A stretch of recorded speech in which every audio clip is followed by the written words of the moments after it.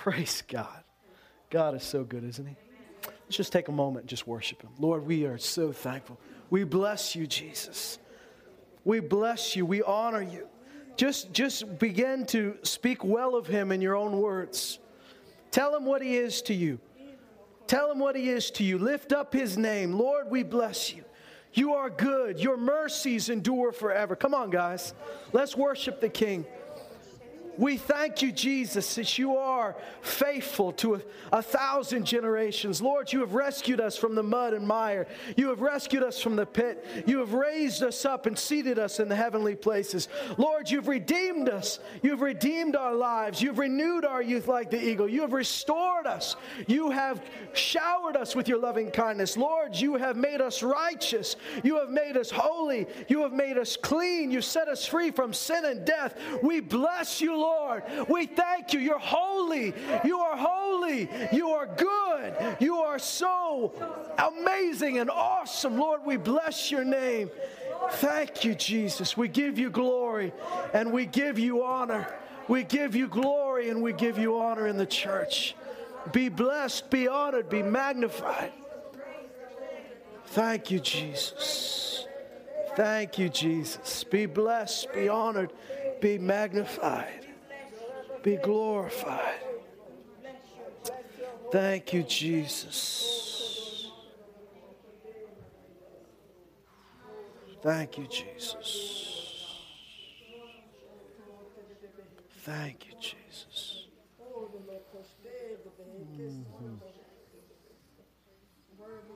Thank you, Jesus.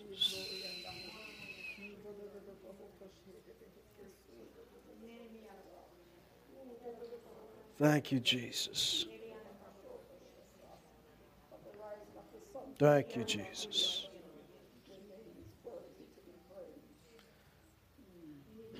Spirit of the Lord desires to redeem your mouth, redeem your tongue, redeem your words. We have been trained to speak the language of the world. And God has destined you and designed you to speak the language of heaven. How can we bless the Lord with our lips and curse our brothers? Can salt water and fresh water flow from the same spring?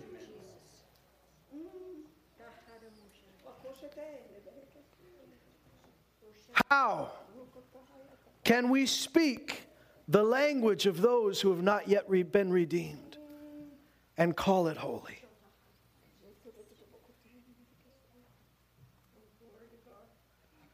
The Lord is redeeming your words. He's redeeming your mouth.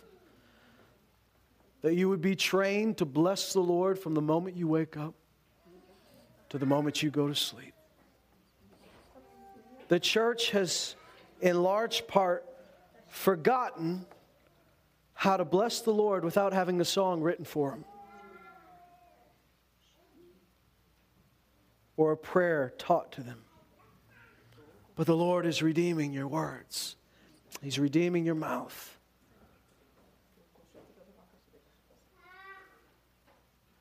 We ask God to give us authority in our words, give us authority in our prayer. What would happen if you obtained the thing you were asking for? What would happen if God honored your words? That would be good, wouldn't it? But for many of us, that would do more damage than it would do good. For the things we're saying, we don't want God to honor that. We curse, we damn, we condemn. I encourage you guys, learn. I believe it was the Spirit of God instructing us just now. Learn how to bless the Lord. Train yourself to bless the Lord.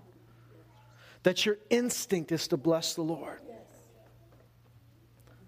I'm talking about when you're not thinking about. When your brain is turned off, what's coming out of your mouth? What's the natural instinct to come out of your mouth? Let it be blessing to God. Amen. Lord, we bless you. We honor you. We ask you to cleanse our lips, as you did for Isaiah, who said, "Oh God, I'm a man undone. I'm a man of unclean lips." And you touched his lips with a coal, and you cleansed his mouth. Do the same for us in Jesus' name. Amen. Amen. That's not what we're preaching on today, but I believe that's the Spirit of God. We can get back to that. We'll get back to that. You don't need a coach. You don't need a script. You don't need a song for you to be able to bless the Lord. If you can't find words to say, you need to spend some time meditating on who our God is. Amen. I want us to think about something today as we get into the Word. And thank God we've been talking a little bit about how we are a light to our city, to our culture. You have to understand that the culture around us is not always bad, but it's not always good. And the culture around us has largely been shaped without the light. There are elements of light, but most of it is shaped in darkness. And so some of the culture can be redeemed. Some of the culture, God wants to breathe life into and bring light into the darkness, and His life revive these elements. And some of the elements of our culture must be outright rejected. Come on now.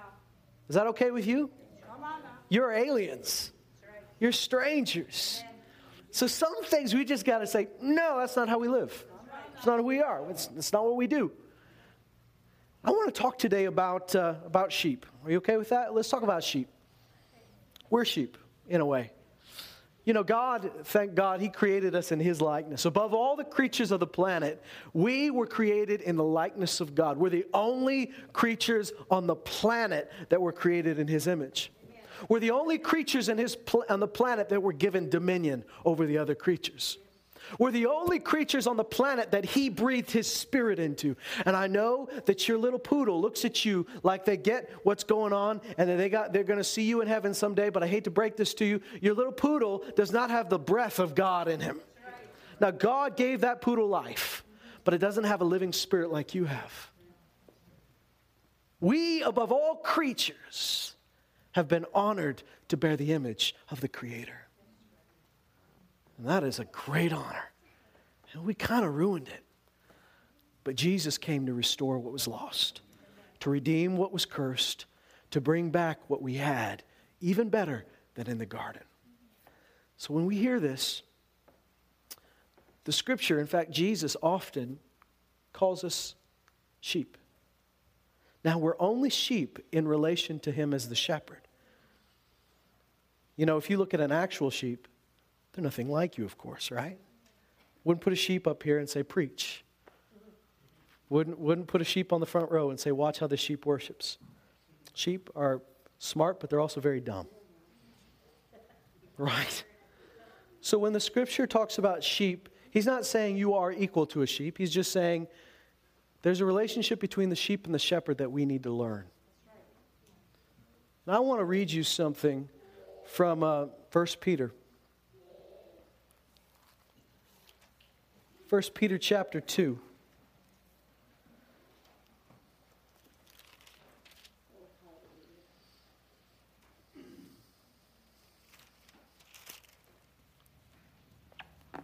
Thank God.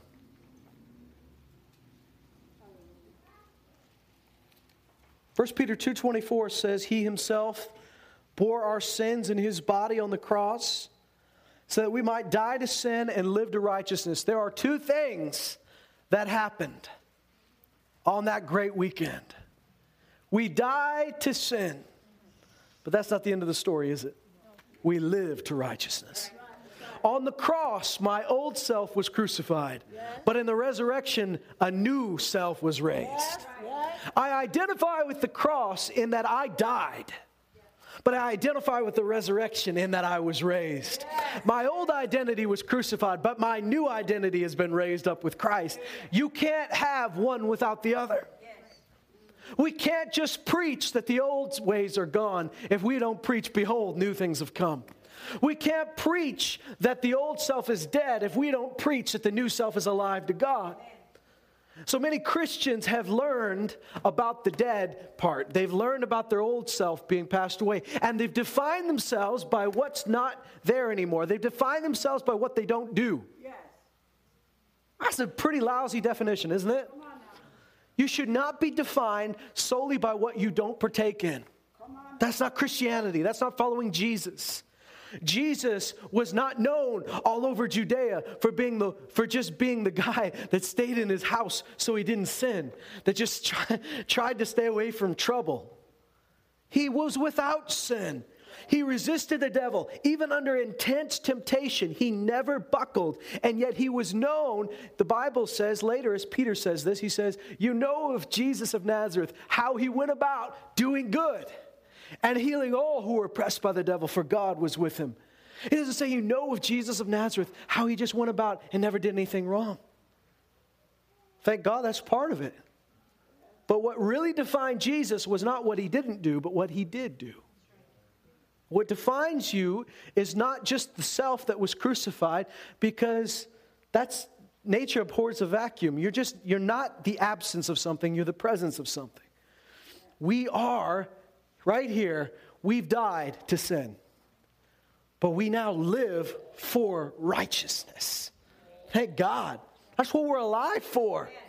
We're alive to be Jesus. We're alive to let him be who he is through us to a lost and dying world. We're alive that his light would shine in us and shine through us to a dark place. And it says we might live for righteousness, by whose stripes you were healed. That's the New King James. In verse 25 it says, for you were continually straying like sheep. You were continually straying like sheep.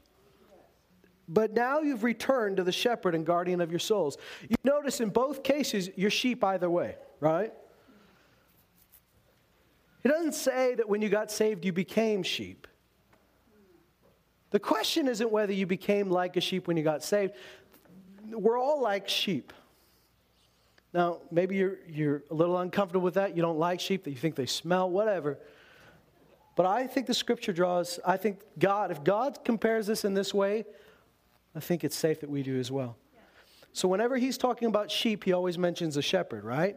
That's how we're like sheep in our relationship with the shepherd. So when we got saved, we didn't all of a sudden turn into sheep. Here's the thing, we always were like sheep. The difference was we were once continually straying, but now we've returned. Now we've returned to the shepherd and the guardian of your souls. Now this word, of course, shepherd you're familiar with. That's where we get the word pastor from. Guardian also can be translated as an overseer. It's where we get the word bishop from. Jesus is the shepherd of our souls, but he's also the overseer, the ruler, the guardian of our souls. When we think of shepherd, we often think about a tender, somebody who's caring for us, somebody who makes us feel better. But a shepherd also keeps you when you start wandering, puts you back on the path, and he's also the guardian of your soul, which in one way, you can think about the fact that, he's keeping the wolves away. He's destroying the lion, the bear, the wolf that comes against you. He beats them. He conquers them so that you can't be killed yourself. But he's also the overseer, the ruler of our souls. Now, here's what I'm talking about with culture. Thank God. Somebody once said, and I thought this is just a great statement, but somebody once said that democracy is a terrible form of government, but it's the best one we've got. It's the best one. It's the best one we've got. It's the best one we'll ever have. It's not a good form of government, but nothing is. The only government that's going to be worth celebrating is when Jesus himself comes and rules. Until then, democracy is a good thing. It's just, let's not put it in a position it can't hold. And we can't drag democracy into our relationship with Jesus. Do you know why democracy works in our country? Because our country is not a theocracy, nor should it be. You know why? Because until Jesus comes and rules with a rod of iron, if you were to have a theocracy in Canada, you'd have a group of people that thought they were spiritual but were looking for power and would use the name of Jesus to get people to do what they want. And that's a terrible form of government. Democracy works, but it has no place in the kingdom of God. Notice the kingdom of God is a kingdom. Right? A kingdom, by definition, has a king. And this king is a king that while he loves you and cares for you and has known you since before you were in your mother's womb, he really doesn't need your input. And he's not looking for your approval. He is the king, and he's perfect, and he's good, and everything good that comes in life comes when we finally get a hold of the fact that the king should be king. We've been given freedom of will. We've been given the opportunity to obey or rebel against the king. And let me just make it clear to you, the other option, if you're not obeying, you are rebelling. Mylene put it excellently when she shared her testimony. Just putting it off or making excuses is not neutral. It's disobedience. If your kid pretends they don't hear you, and you tell them to do this, anybody had kids that do that? You know they hear you, but they pretend they don't hear you. Kids, your family day, you can't deny it. You're here. Kids, you ever remember those times where your parents tell you to do something and you don't want to do it, so you pretend you didn't hear it? That's not just, well, I didn't obey, but I didn't disobey. That's disobedience. My parents used to tell me when they were teaching me to hear from God and to obey God, they always said to me, delayed obedience is disobedience. But thank God, delayed obedience is better than nothing. Here he says, you were continually straying like sheep, and now you've returned to the shepherd and guardian of your souls. Both 1 Peter 2:24 and 25 come from Isaiah chapter 53. And I'd like you to turn there because I want you to see the full context of that verse that he's quoting from. See, Peter writes it on the other side of the cross. That's why he says, by his wounds you were healed. Isaiah is writing it before the cross. He says, by his wounds we are healed. In 1 Peter Isaiah 53,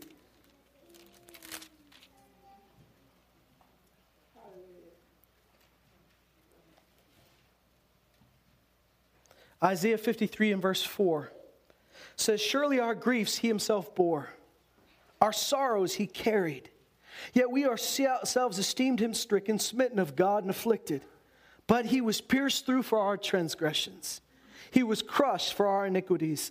The chastening for our well-being fell upon him, and by his scourging we are healed. So what caused him to have to pay that price? What was it that we did that caused him to have to bear such an intense burden? What was it that we put on Jesus? How did we do it? He goes ahead and says in verse 6, all of us like sheep have gone astray. Each of us has turned to his own way. But the Lord has caused the iniquity of us all to fall on him. I want you to hear the language he uses. He doesn't say that the sheep rose up and tried to kill the shepherd. Doesn't say that the sheep decided to be evil sheep. Sounds like a movie or a video game, doesn't it?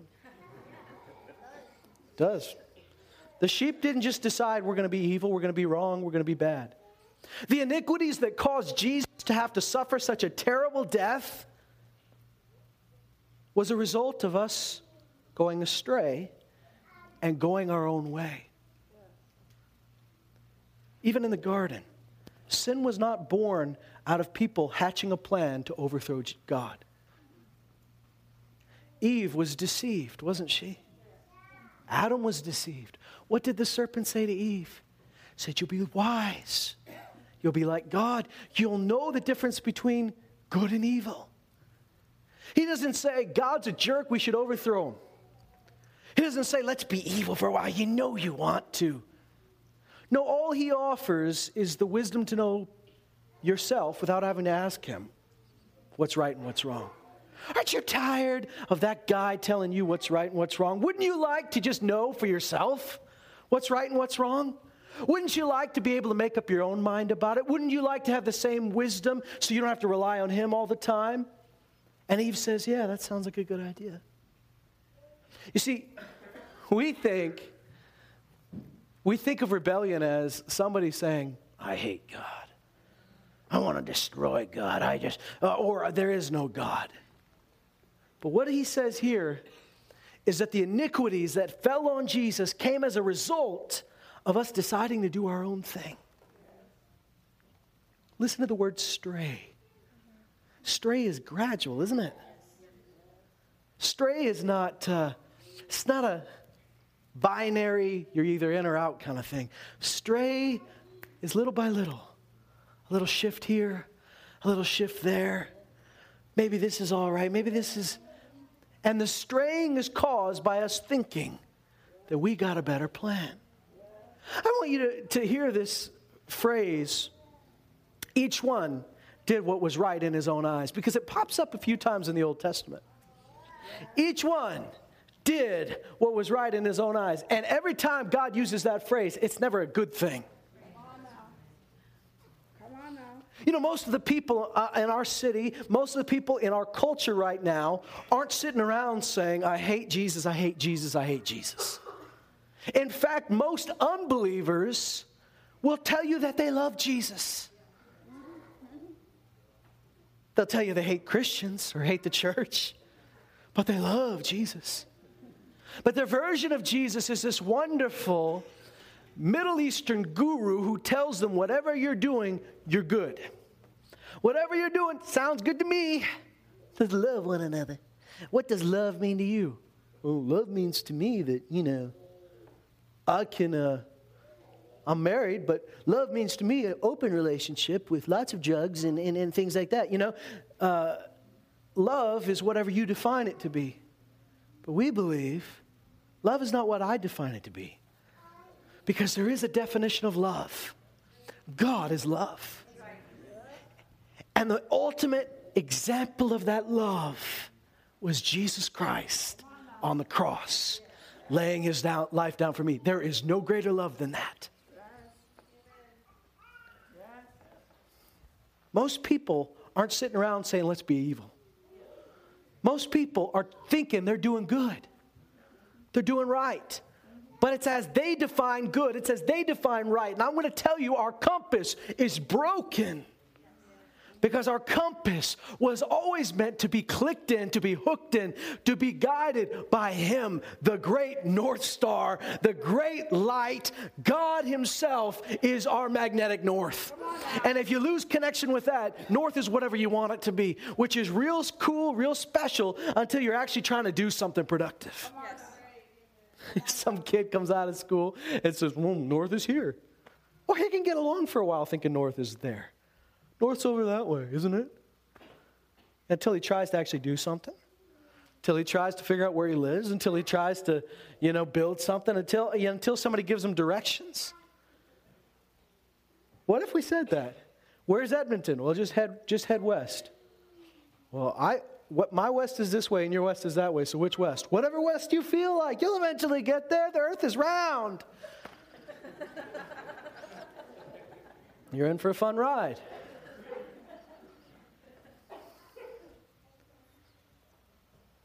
We got born again, didn't we? We came back to the fold of Jesus Christ. But man, we came back to the fold. We learned the goodness of the shepherd. And you know what? I'm going to speak for me for right now. As much as I've learned over and over again, the shepherd is right, the shepherd is right, the shepherd is right. Every now and then, I think, well, this is a good idea. And I start doing what I think is right. I don't remember the last time I said, you know what? Forget you, God. I don't remember the last time I said, God's wrong and I'm right. I don't think I've ever said it. And yet, my actions, by thinking I knew it was right without consulting him, by thinking I was right because it worked for me, I'm straying from the shepherd. I want to read you something in Judges, just to show you each one. See, the first time we see that phrase is when God is talking to Moses to talk to the people. And he says to him, he says, we got to stop this. Each one. He says, no more are we going to do this. Each one does what's right in their own eyes. And almost every time that phrase pops up, somebody's doing something stupid and wacky, and they're building idols, and they're doing all sorts of funky stuff, and they're thinking they're doing the right thing. I'm going to tell you again, most people don't think they're evil. Most people don't think they're bad. Most people don't think they're rebellious. They think they're doing the right thing. But closing your ears and saying, I can't hear you, is straight up disobedience. Now, I want to read you something from Judges.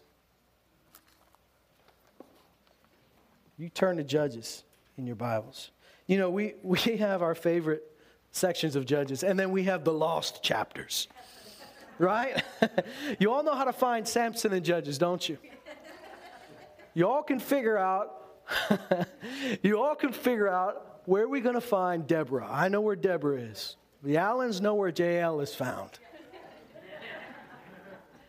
But there's these weird chapters that we never want to preach out of because they're just weird. I don't know what I get out of this, God. There's some stories in there that are straight up messed up. They're not in your picture Bible. They're not in your children's storybook. And they're not in your adult devotions. Have you ever read Judges 17 and just said, what are you talking about? What are you talking about, God? What's the point here? Turn to Judges 17. We're going to find out. Judges 17:1 says there was a man of the hill country of Ephraim whose name was Micah. Man of the hill country. Micah the hillbilly.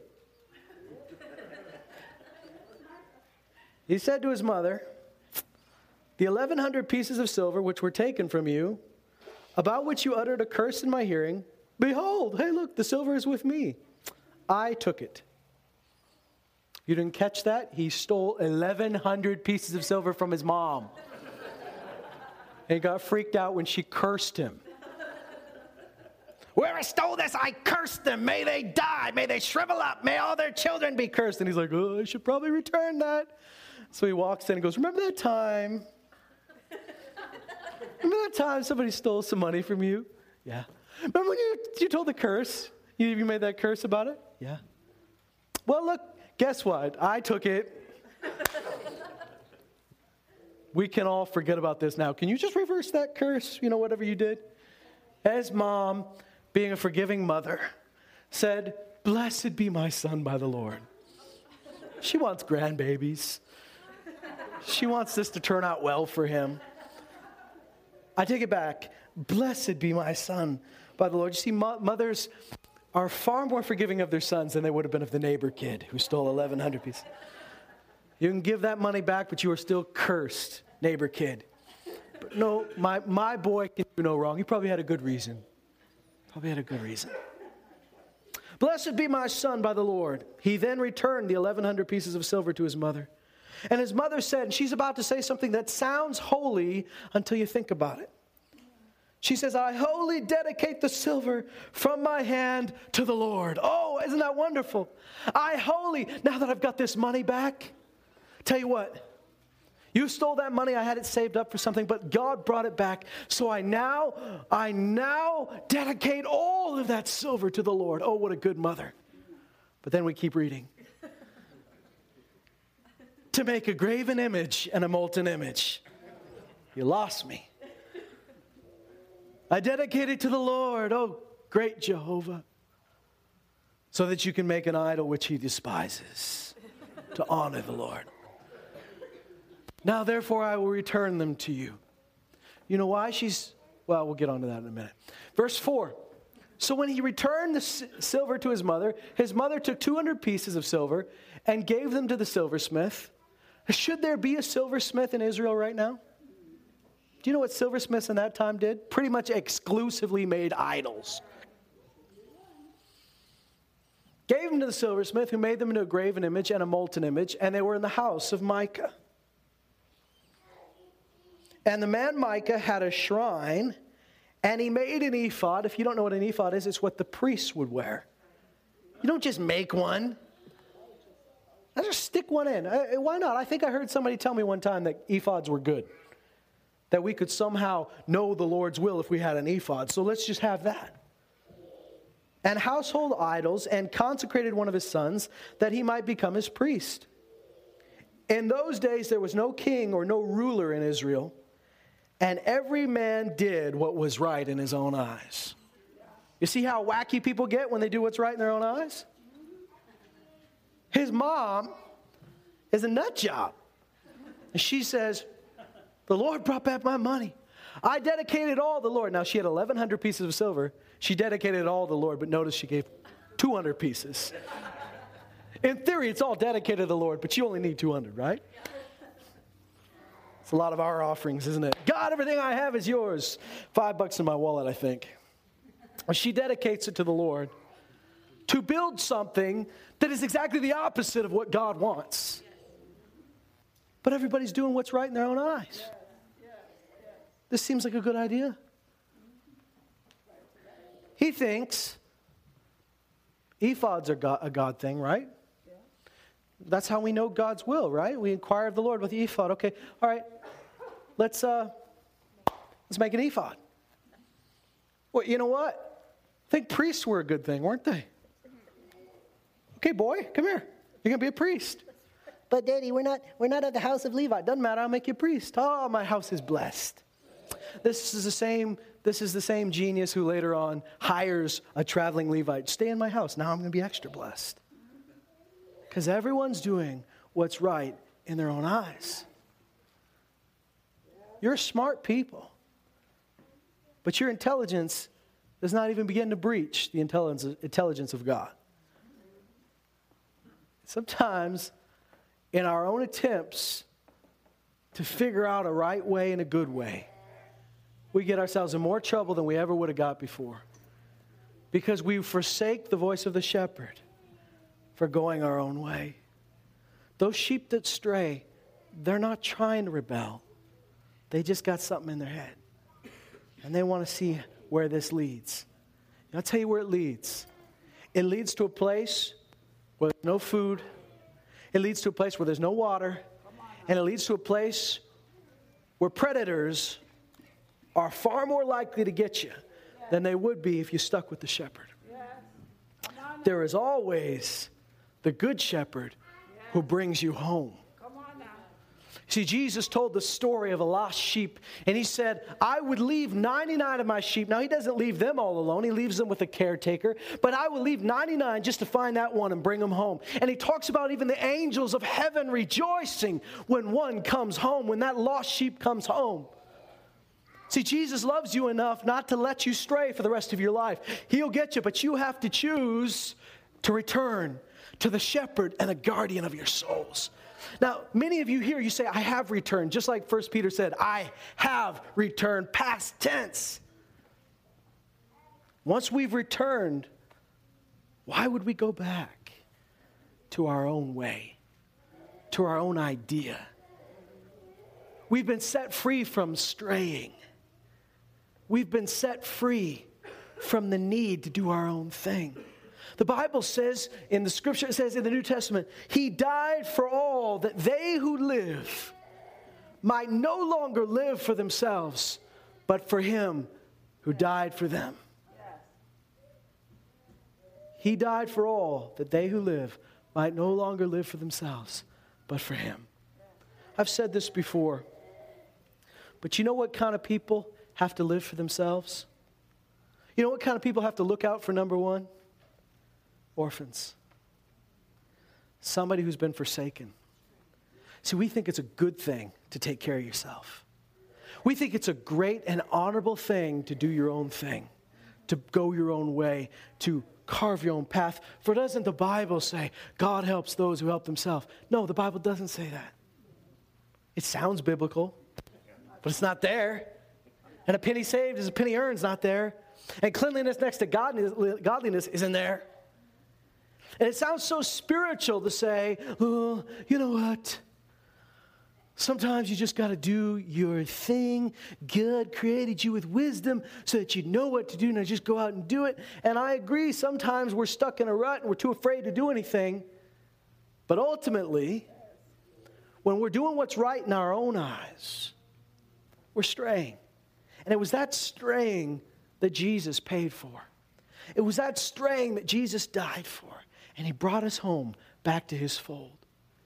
John 10 says it so beautifully. He says, I'm the good shepherd. My sheep follow me. He says, I call them out and they come out. And they follow me because they know my voice. If you were to go to the Holy Land right now, Don and Trudy are going right away. If you were to go to the Holy Land right now, you'd see shepherds still taking care of their sheep, much like they did in these times where Jesus said that. And often, the shepherd will communicate in things like a whistle or singing to the sheep. And you'll have a bunch of sheep together, different flocks that belong to different people. But when their shepherd starts to sing, when their shepherd starts to whistle, those sheep separate from the other sheep. And they know their shepherd. Think about what it would be like hearing Jesus say that. I'm the good shepherd. My sheep know my voice. They come through me. They enter through the door. I'm the door. And they enter through me and they find rest and they find protection. He says, and they go out, they come in and they go out and they know my voice. And they don't follow strangers because they don't know the voice of strangers. They know my voice. David said, the Lord is my shepherd. I shall not want. I'm not going to have any lack because I know the Lord is my shepherd. He leads me to where the good green pastures are. He leads me beside quiet waters and still waters. You notice he doesn't bring patches of grass to them and stuff it in their face and say, eat, you stupid sheep, eat, you stupid sheep. He leads you. It doesn't say he drags me to still waters. He leads me to still waters. Here's the thing that's tough for us Canadians. Being led. Because being led means I'm not in charge of my journey. I'm not in charge of the path I take. I'm not in charge of the pace. That's hard. Some of us want to go the right way. We just want to get there quicker. But following the shepherd. So he doesn't say he brings the grass to you. He doesn't bring the water to you. He leads you to those places. And there are times where the path to the grass and the path to the water goes through the valley of the shadow of death, where there are predators all around you. And if you were there by yourself, you might as well be a goner. But the shepherd says, I won't fear in those places, for you're with me. Your rod and your staff, they comfort me. What was the rod used for? The rod often was a club that sometimes had spikes in it. It was that rod that totally intimidated the predators. You remember the guy that wrote that, Psalm 23, by the inspiration of the Holy Spirit, got his training firsthand. The Bible tells us, in fact, he tells it himself, that there was a lion that came after his sheep, there was a bear that came after his sheep, there were wolves that came after his sheep. And he says, this guy is nuts. Because when a lion comes and he grabbed one of his sheep, and it says David grabbed him, just grabbed him, tufted his hair, and started smacking him till he let the sheep go. How many of you guys would do that? You'd be like, well, you said, I have 99 sheep, I got 99 sheep. I got 98 sheep, I got 98 sheep. We would just think that was, sheep make more sheep, we'll eventually get more. It's not worth it. Not worth it. I don't want to be Captain Hook here. Grabs, you want to, this is not negotiating with a lion. Grabs him by the hair, starts smacking him, and kills him. That's the kind of shepherd we have. That's the kind of shepherd we have. Don't you know? You don't have to fight the lions. You don't have to fight the bears. Thank God. That's why the Bible says, submit yourself to God. Submit yourself to the shepherd. Get under his rule. Get under his protection. Submit yourself to God. Then resist the devil, and the devil will flee from you. But the devil doesn't flee from people that aren't submitted to God. The devil doesn't flee. He seeks. Doesn't the Bible say? It says the adversary, the devil, Satan, prowls around like a roaring lion, seeking whom he may devour. If the devil could devour anyone, don't you think he wouldn't have to seek? Yeah. If he could just eat whoever he wanted to eat, he wouldn't have to seek who he may devour. Why is he having to seek? Because there are some people he can't touch. That's why the Bible says, be on the alert for your adversary, the devil. Be on the alert. So what am I supposed to do? Submit to God. Resist the devil. He will flee from you because he is afraid of you. He is afraid of your shepherd. We must rid ourselves of our need for independence. I'm pro-independence when it comes to government. I'm pro-independence when it comes to our relationship in the secular world. But I am not pro-independence when it comes to the kingdom of God. Get rid of that idea right now. Get rid of it. Because you've got a shepherd that loves you. And you've got a shepherd that will fiercely defend you. And you've got a shepherd that wants you to be fed and watered and cared for. But that's only going to happen when you follow him. We sometimes think that the shepherd is going to just pick you up and take you where you need to be. But when Jesus talks about himself as the shepherd, he talks about leading the sheep. We have to learn how to be led again. What does the Bible say that we just read? 1 Peter 2 says we've returned to the shepherd and guardian of our soul. What is your soul? It's your mind, your will, your emotions. Have you let your emotions be shepherded by the good shepherd? Have you let your thoughts be shepherded? Have you let your dreams be shepherded? Have you let your plans be shepherded? As the sister said earlier, God said to his people Israel, I know the plans I have for you. I know my plans for you. They're good. They're not for evil. They're to give you a future. They give you hope. I know my plans for you. Will you embrace those plans for you? For we were all like sheep, constantly straying. But now we've returned. Each one went to his own way. Culture. The culture of today is a tricky one. As I said before, the danger in North America is not that somebody would throw you in prison. It's not that somebody would kill you for your faith, although it's always an outside possibility. It's a very outside possibility. You guys don't go to work thinking, I might die today for confessing the name of Jesus. I believe you're all prepared to die, but the reality is that's probably not going to happen. Do you know what our culture uses? Shame. The intimidation of being on the outside. The intimidation of not fitting in. The intimidation of being called a hater. The intimidation of being called somebody who just doesn't get it. And they steadily push you to this place where you're afraid to move. We're not afraid to die, but are we afraid to live for him? And I'm not here to condemn you. I'm here to encourage you. Because I want you to know wherever you go, there is a shepherd. And so our culture teaches us, as long as you do what you think is right, that's all I can expect of you. And that attitude has crept into the church. Just do what you think is right. Well, now, I believe you have the Spirit of God that's able to lead you and guide you. So if you were to talk to me, I may tell you, do whatever the Spirit leads you to do. That's not the same as doing whatever you think is right. Can I give you just a litmus test? If every time God's ever talked to you, you thought, well, yeah, I'm doing that. I agree with that. You might not really have been listening every time God talked to you. You know what I'm saying? Yes. How do you know he's Lord if you've never heard something from him you didn't like and you had to do it? Jesus is not your homeboy, right? As the t-shirt says. He's my friend. He's the lover of my soul, but he is not my sidekick who just walks around going, hey, that's a good idea, Johnny. You know what else? We should go.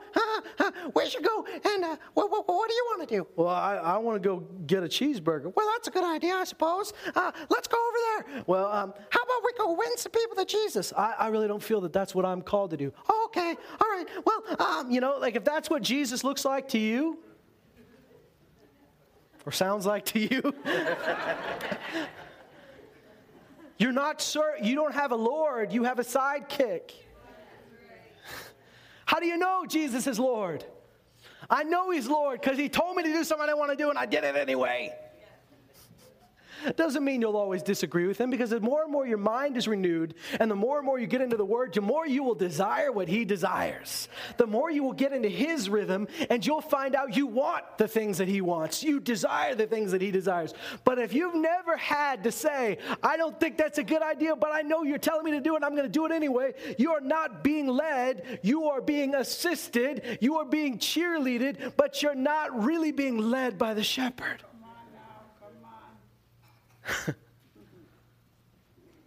And here He is saying, come back to me. Jesus said, I've got those who are not of this flock, but they're coming into the fold.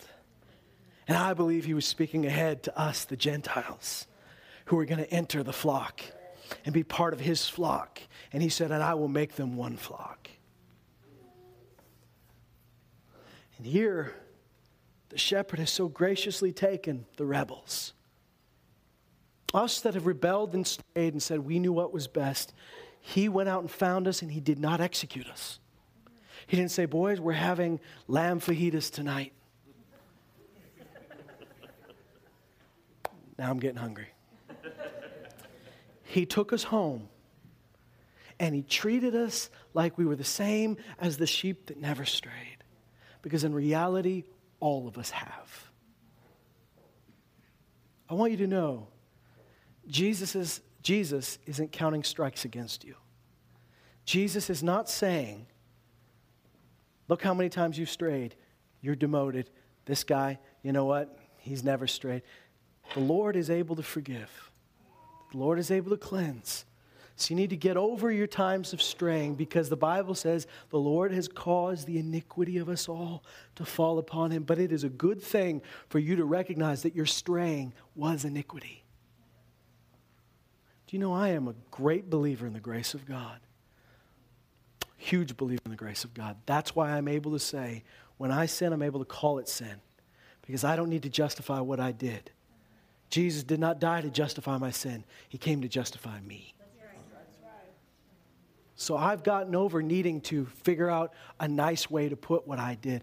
I'm going to call it what it is. It's sin, and it's not mine. It's been removed from me as far as the east is from the west. It was placed on Jesus, and it cost Him, and He paid the price for it. And so I'm not going to insult the grace of God by calling it a mistake. I'm going to call it what it was. It was rebellion. But it's not on me anymore. I've been forgiven. I've been set free. I've been redeemed. And so I don't have a past history of mistake. I have a past history of straying, of iniquity. But the Lord caused my iniquity to fall on Jesus. And now by His wounds I am and I was healed. And so I'm going to live in that reality. I'm going to live righteously. I'm going to say, hey guys, let's follow the shepherd, but don't make this mistake. Straying is not benign. Straying is not innocent. Straying is rebellion. Yes. Rebellion, you might think, is you and a couple of friends in a room saying, let's just disobey God. But that's hardly ever what rebellion looks like. Rebellion looks like you going your own way, doing what's right in your own eyes. You notice the scripture doesn't say they did what was evil in their own eyes. They did what was right. And the Bible talks about in the last days, men will call evil good. Hey, if you haven't been paying attention, that's what's going on right now. The very things that God calls evil, we are celebrating. We're celebrating. And don't just make that one issue, guys. I know many of you are going to a couple issues in your head. It's easy to become arrogant about sin you've never been tempted with. Right? I've never been tempted with that, so I'm going to get on my high horse and preach against it. But there are things that are very personal to us that we celebrate because we're ashamed. You ever notice when you're ashamed of something, your instinct's not to just avoid it. Many times your instinct's to flip the script and actually make it out like it was a good thing. Today, I'm not here to condemn. I'm here to tell you of the great shepherd that stretched out his arms for you and bore your iniquity which was caused by straying. And can I tell you, let's not insult the grace of God by continuing to do what's right in our eyes. Let's seek what's right in his eyes.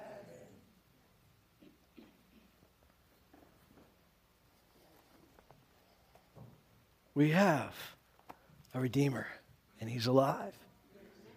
And he sings his song, and the sheep hear the song. He whistles his whistle, and the sheep hear the whistle. He says our names. The Bible says, Jesus says, the Good Shepherd, he calls his own by name. So, you know, in the Bible, when you gave something a name, the name was more than just something somebody would call you by. The name spoke of your identity, and many times the name had to be changed to match that identity. And when he calls you by name, he doesn't call you by the name your parents named you. He calls you by the name he gave you.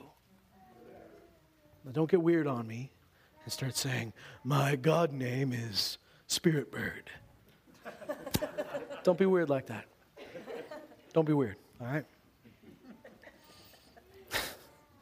Get a t-shirt that just says, don't be weird. Don't be drunk with wine, but be filled with the Spirit. Don't be weird, but be filled with the Spirit. But he calls you by his name that he gave you.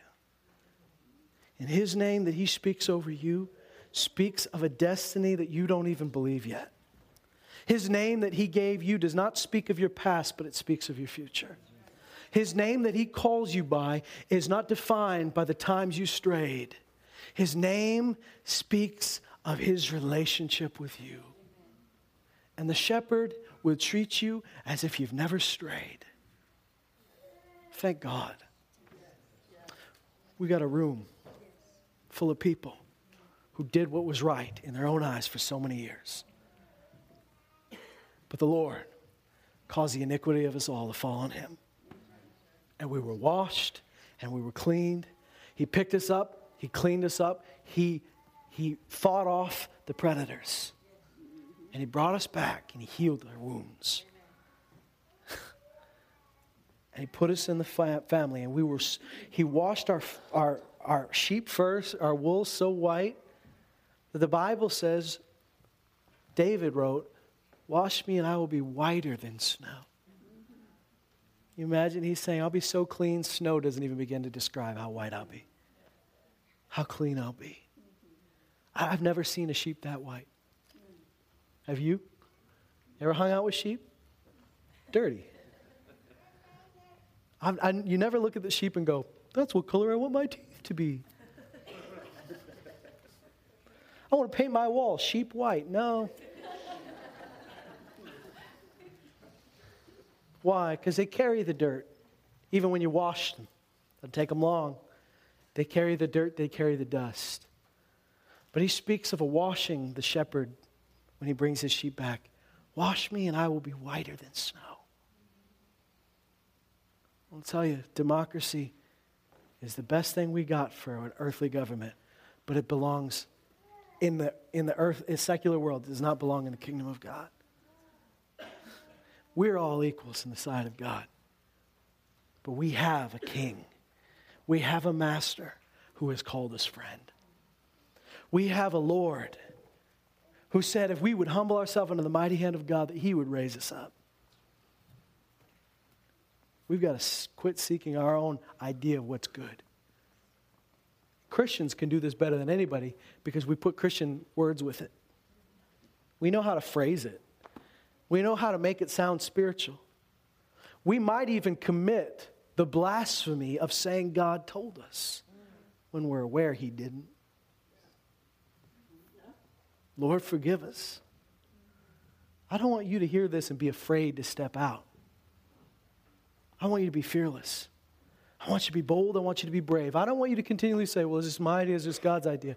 You know what? You get to know his voice and you'll know. You get into the word and you'll know. Can I say this again? Christian books are great. There's some Christian TV that's great. But if you're listening to those voices more than you listen to this, more than you're reading this, more than you're hearing this, if it's got to be an audio Bible for you, cool, do that. But I can always tell when someone reads more books than they read the Bible. I shouldn't say I can always tell. I can't always tell. But often it's obvious. It's often obvious when someone watches more Christian TV than they do getting in the Word themselves. Why? Because when you get in the Word for yourself, it speaks to you. It comes alive to you. And you are shaped, and you are led, and you are guided, and you begin to listen to the voice of the Spirit which is within you. Because Jesus said, the Holy Spirit's going to be to you what I was to you. He will lead you. He will guide you. Doesn't that sound like what a shepherd would do? He'll lead you. He will guide you. He will teach you. He will remind you of all things, and He will always point to Jesus.